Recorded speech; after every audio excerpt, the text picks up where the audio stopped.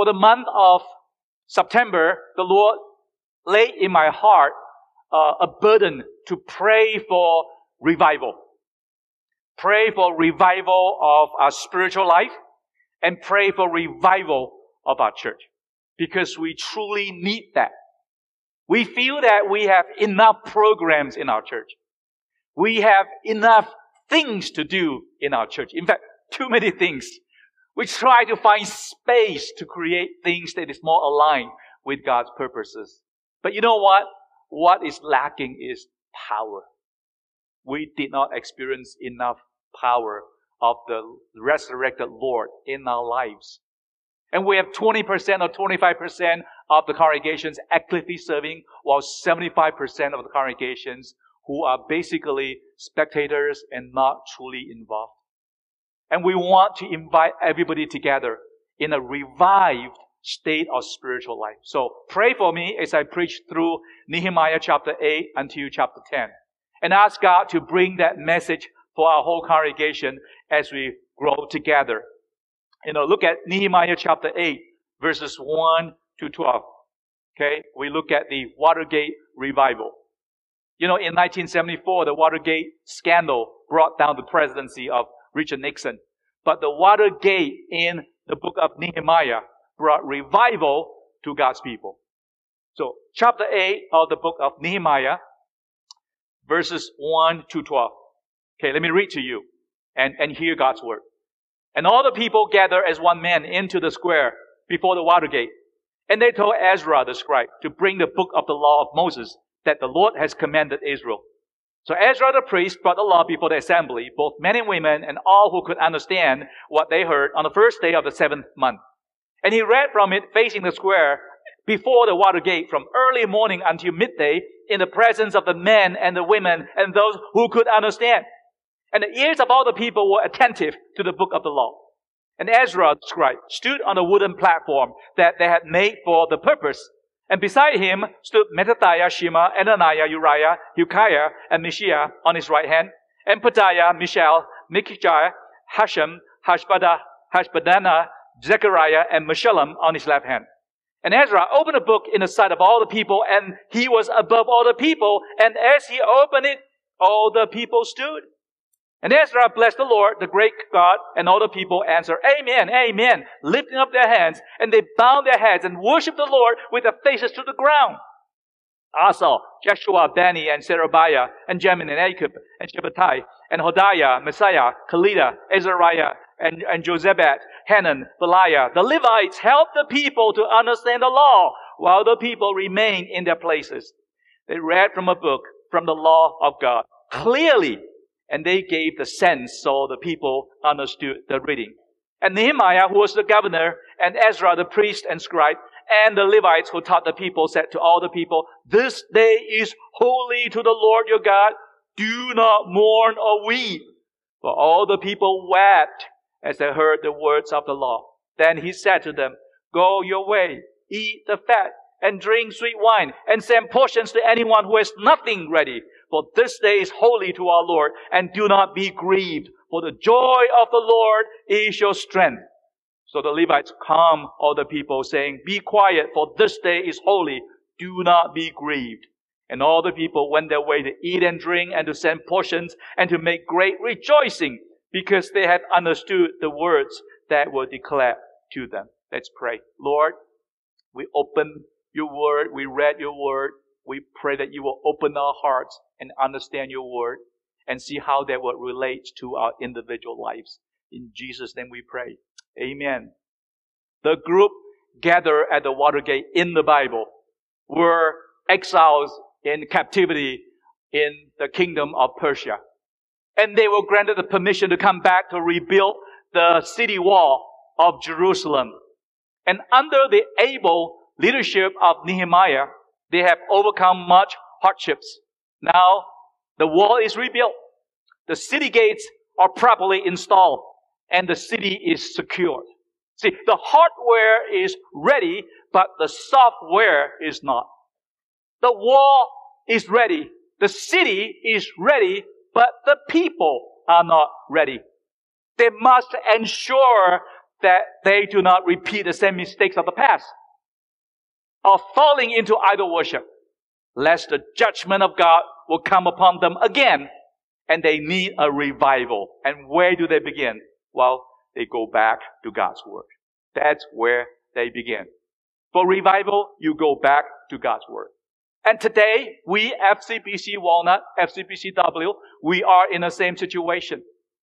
You have seen the building coming up week after week. It's stalled for a few weeks now, but it will keep going. And you will see it taking shape. And as the building is taking shape, the hardware is taking shape. The software needs to be ready. The software is you and me. Are we ready to occupy that 14,000 square feet of floor area to do ministry and to build a vibrant church of Jesus Christ, of disciple makers that will reproduce vibrant churches locally and globally? And that's why we need the same revival that the Israelites were experiencing at the Watergate in chapter 8 of the book of Nehemiah. And clearly, you see from the demonstration of the people, there's a hunger. There is a hunger for God's Word. It's more than just a regular preaching. There is a hunger. They ask for it. They want God's Word. It happens, the Bible says, in the 7th month, the first day of the 7th month, which is the new year. A very wonderful time of launching, of asking people to come together to renew their commitment to our Lord Jesus Christ, to the great God. And the square before the Watergate is chosen so that there is maximum participation from the whole church, from the whole congregation, from the whole people who came back from their exile. They want the men, the women, and whoever understand the Word to come under the teaching of God's Word. So most likely, children, maybe youth, were involved as well. As many as possible. If you have it in the temple, that will not be possible. Not only it is too small, but then the women may not be able to enter the temple. And it is so symbolic that it is done at the water gate, where they find water, where they get water from outside the city with a stream flowing out there.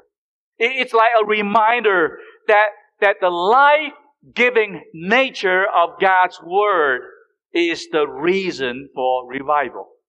It's like without water, there's no life. And without God's Word, there's no revival of the hearts. And they are really, really hungry and thirsty for God's Word because they proactively ask for the Word of God to be read to them. Usually it's the other way around, right? Usually it's the prophets, the teachers, the priests exhort the people, come and hear God's Word. Come under the teaching of God's Word. God has spoken. Come and listen, right? Generally, when you see the history of Israel in the Old Testament, that's what happened. The leadership called the people, but now the people ask for it. They want it. There's a hunger for God's Word. They know they need God's Word. So the law of Moses was being read before the people. The first 5 books of the Old Testament. And you know what? The Bible says they stood for 5 to 6 hours from morning until noon. That's unheard of. And Ezra, the scribe, will read the scriptures. Not only he himself, but most likely the 13 individuals who join him, most likely the priests and Levites, they will take turn to read so that the words will continuously shared and explained to the people for 5 to 6 hours. And their hunger was clearly demonstrated in 3 ways. First of all, they were attentive. And secondly, they were respectful. And thirdly, they were responsive.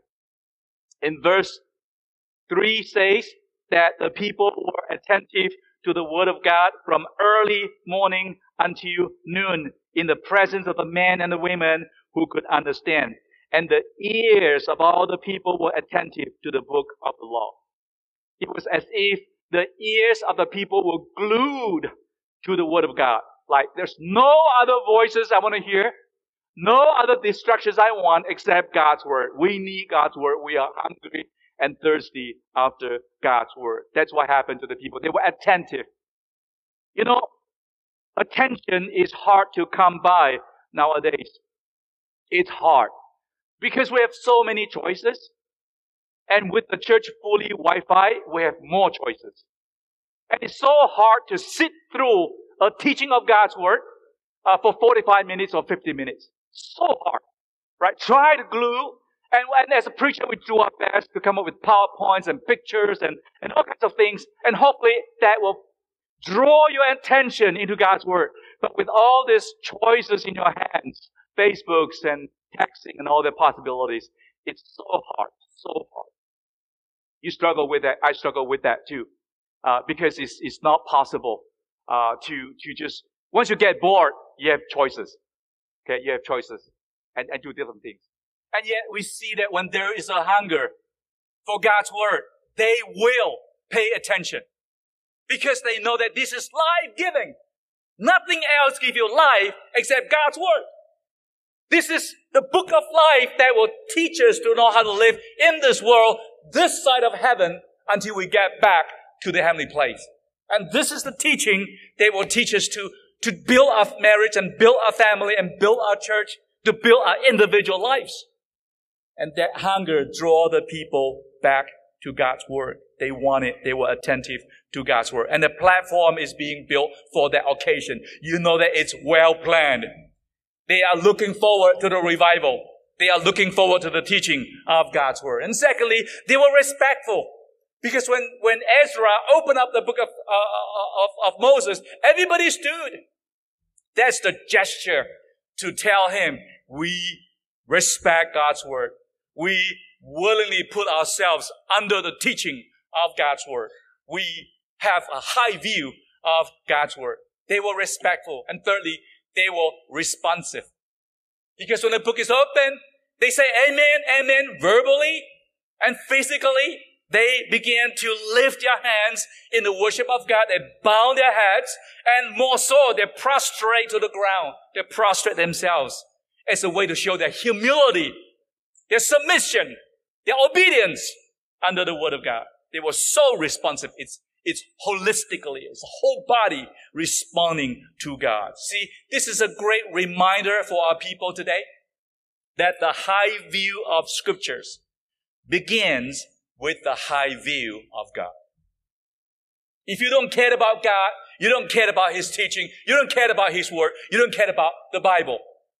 But if you care about God, if God is important to you and me in our lives, knowing that we desperately need Him, we will have a high view of God's Word. And we will be attentive, and we will be respectful, and we will be responsive. A high view of God brings a high view of God's Word and His Scriptures. Verses 7 and 8 tells us that the 13 Levites, not those on the stage most likely taking turn to read the law of Moses, but those another 13 on the ground, the Levites running, they will go around the people when they were remaining in their place to explain the text to them and help them to understand. In verse 8, he reminds the people that they read from the book, from the law of God clearly. They read clearly. That's an oral community. There was no printed things in those years. So oral communication is very important. So speak clearly so people understand. And they gave the sense. Not only reading the Word, but make sense out of that so that people understand. And that's a hard part. And all the pastors will struggle with that. How to make God's Word relevant. We preach differently. Some pastors tend to dwell more on the exposition, the exegesis, the meaning of the Word and all that. We are good at that, and theology, all that. Other pastors tend to give more time into, understanding the basis of God's truth, and then try to apply that into our church, into our life. And that's the hard part. But that's the test. That's the test. That's where the rubber hits the road. That's when we say God's Word is effective, is relevant, is useful, because it begins to show up in our lives. And that's hard. So the Levites were not only reading clearly God's law and God's Word, but they explain it in such a way that they begin to connect. And say, yeah, it makes sense.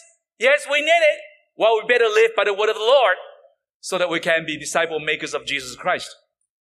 And they began to respond to God. They read clearly, They explain it, give sense to the word, and they begin to understand the word of God. There's a hunger. There's a hunger. You know, we have the word of God in printed forms nowadays.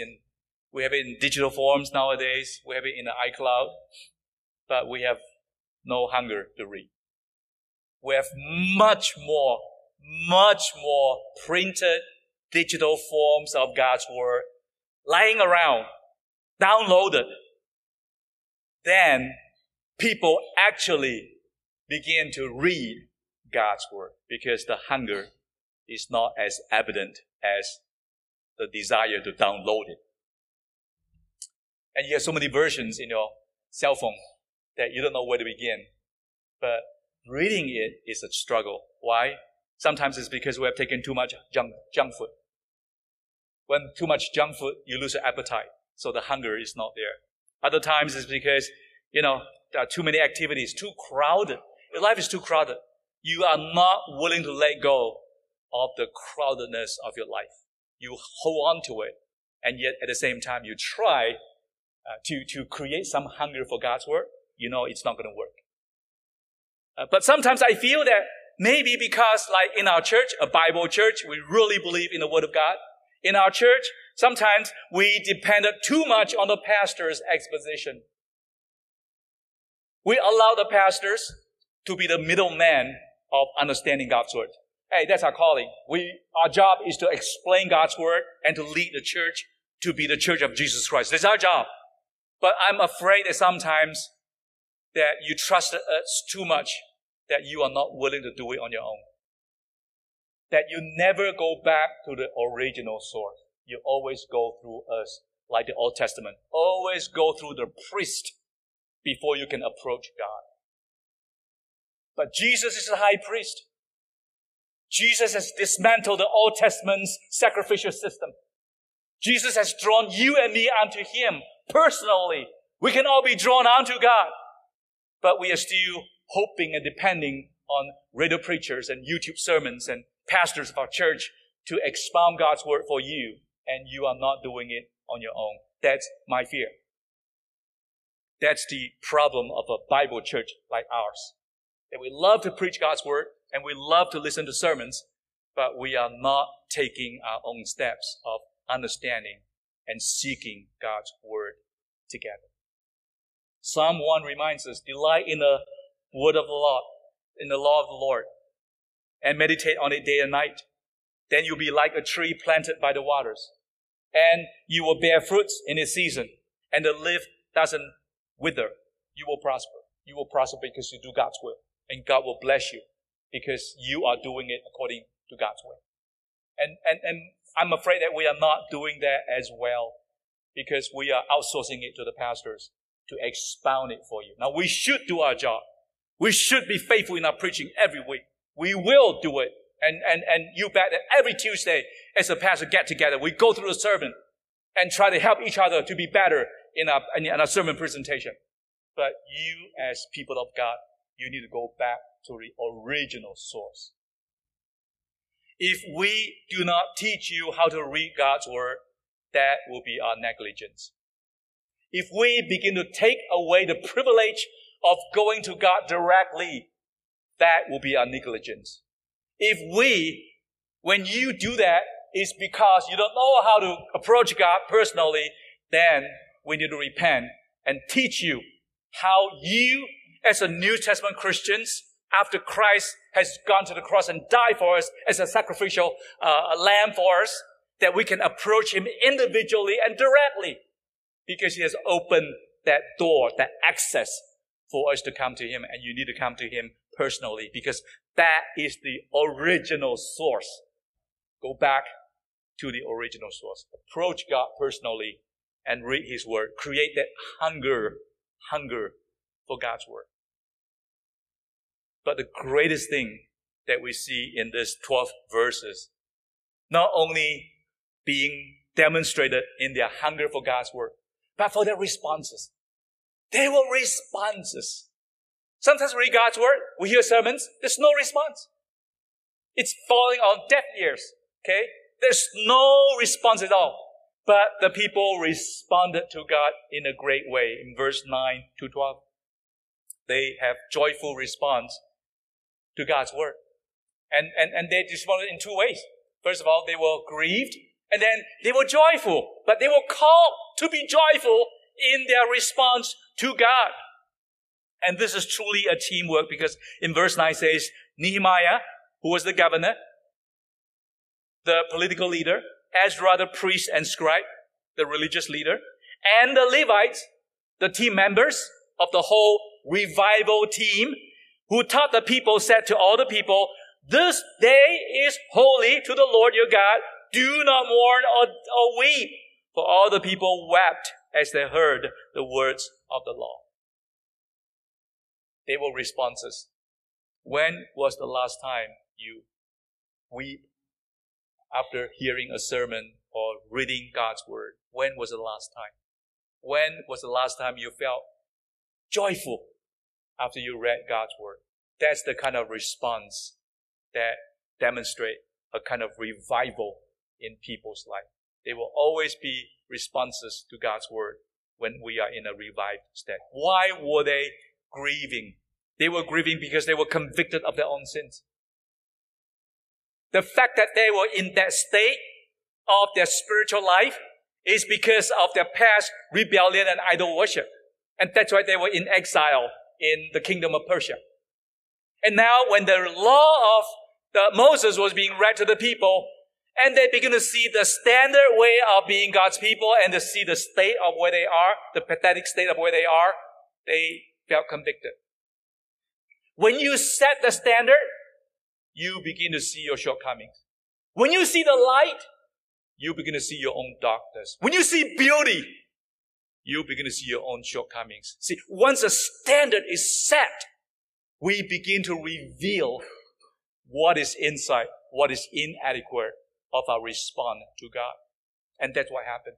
When they begin to set God's word, this is the truth, they begin to see their lies and their half-truth as they walk with God as God's chosen people. They grieve because they were convicted of their sins. There was an outpouring of regrets and repentance. And they recognize that they are far from obeying God's word. You know why? Because God's word is like a mirror. Mirror is always honest. Right? Mirror is always honest. Whatever you are, it shows.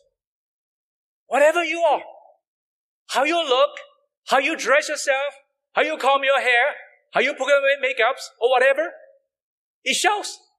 That's the job of a mirror, to reflect you as who you are, to reflect me as who I am. That's God's word. That's why some people refuse to go back to God's word, because it's so revealing, because it's so authentic, because it's so real, and it's hard to see truth sometimes. We rather not see it and pretend that it's not there. So in James chapter 1, verses 22 and 24 says, if anyone is a hearer of God's word and not a doer, just hear it without doing, there's no responses, he is like a man who looks intently at his natural face in a mirror. He looks at himself and goes away and at once forget what he was like and didn't do anything about that. See, that's the power of God's word. It reveals. It reveals you.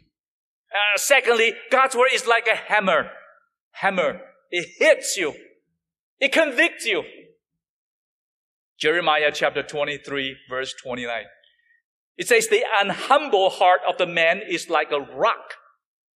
If not melted by the word of God as a fire, it will be broken to pieces by it as a hammer. That's the power of God's word. You know, an unhumble heart, a rebellious heart, a stubborn heart of man is like a rock. Hard, refusal, obstinate. Either the word of God will melt you as a fire, or the word of God will hit you so hard that it will break you until you repent, until you come back to God. That's the nature of God's word. So Jeremiah says, how can they be long safe or at all easy? Who has a God of almighty power against them? When you deal with God, you're dealing with truth. Truth is revealing like a mirror, but truth also hits you until you are aligned with God's truth. And thirdly, it is like a two-edged sword. It's sharp. It cuts. It cuts. It's painful sometimes reading the truth of God when we are in a rebellious state. Hebrews chapter 4 verse 12 says, for the word of God is quick and powerful and sharper than any two-edged sword. It drives in quick. It's not going to wait.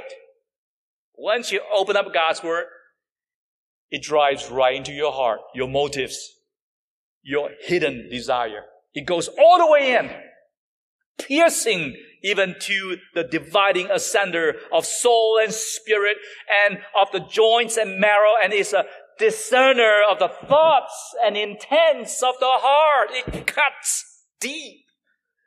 That's the power of God's word. And that's why they were so grieved when the standard is set, when the standard is revealed. We are like, oh my God, I'm so far away from the standard. Until we admit the state of our relationship with God, we are not ready for revival. The Israelites were broken by God. They feel sorry for their rebellion. They feel sorry for their sins. The worst is there is no feeling at all. There's no response at all. But they responded in a revival state. Some 15 years ago, as we look at our church history, we have stopped growing numerically. Now, numbers is not everything. Numbers is something. It's an indication that we have reached a state of our growth that some changes need to be made. The way we delegate, the way we empower, the way we do our whole structure needs to be rethought through. So we were having that state for a while. And then about 10 years ago, we have to deal with a leadership crisis where a few pastors left and about 150 to 200 people left the church as well. And it was a very tragic and sad episode of our church life. And we lay low to lick our wounds. And slowly we heal. And slowly we grow from that experience.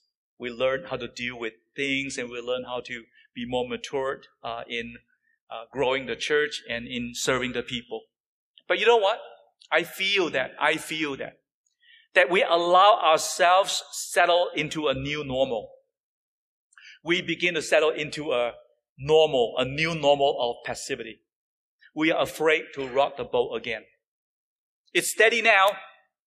Don't cause any more disturbances. It was so painful. Okay? Don't bring back that memory at all. Just lay low. Because when we lay low, nothing happens. Everybody is safe. Just don't do much. Then we'll be okay. Because when you do something, when you begin to initiate something, then the potential of that replay of that episode might happen, and let's not do that. It's too risky. I'm afraid that some of us fall into that state, almost like the Israelites, grieving, still grieving, and not coming out from that grief. But you know what? The discerning eyes of Nehemiah, the spiritual sensitivity of Ezra, and all the helpers, the scribes, the team members, they all discerned together and said to the people, "This day is holy to the Lord your God.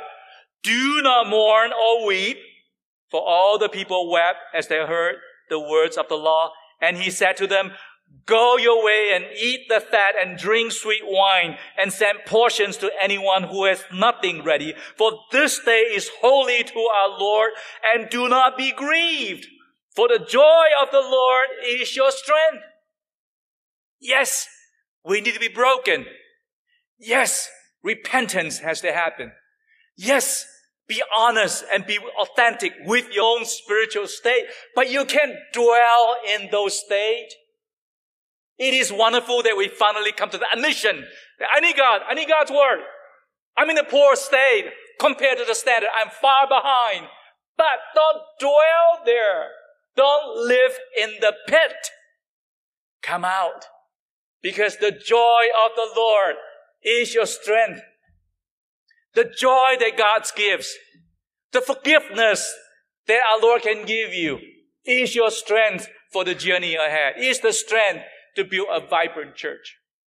The reconciliation that He brings into your life, the restoration of relationship with your Heavenly Father is the strength of your life. Don't lick your wounds forever. It's time to launch a vibrant church again. It's time to jump out of the pit of passivity and be active. Loving the Lord, reading God's word, worshiping Him, sharing the gospel, serving the church of Jesus Christ, building a strong community and witness and grow together. Don't stay in that pit. Oh, I love that message. I love that message. I love that reminder. Both are responses. Both are needed. But you need to transform from being grieved into being joyful. Live the full life that Christ has given you and me. And Ezra and Nehemiah and the scribes called people to celebrate together. Not just themselves, but those without food, share with them. Drink sweet wines, all the desserts, food, bring them out. Let's celebrate because this is the Lord's day. This is the new year. We are turning a new page. Let's grow together. Now that we have repented, let's grow together. And that's my message for our church today as well. That the joy of the Lord is your strength. And I pray that this new church year, as we preach in the month of September, will also be a holy day of FCBC Walnut, a day of a new beginning. That we recognize our shortcomings and we celebrate our awakening. We throw a party, we make a feast, and we include some desserts and celebrate because the joy of the Lord is your strength. And that's my message for you today. That God's word revives the hearts of God's people to respond to God's God-given opportunity. Like the Israelites, the city is secure. They have returned to the homeland. Great potentials lies before them, given by God. It is time for renewing their commitment to God and to take up the God-given opportunity to be the light of all nations as God has intended for this chosen people. And God's word purifies them to be God's holy people again. So do we. In our retreat in July, we have shared with you of our plan to build a strong base here. Our church has to have a strong presence, strong base here, because the vision is to use this strong base to support other church plants, to build vibrant churches locally and globally. That strong base has to be discipleship-based. So we want to encourage all our people to grow in discipleship. We want to encourage our small groups to open up, to allow others to come in and journey with you.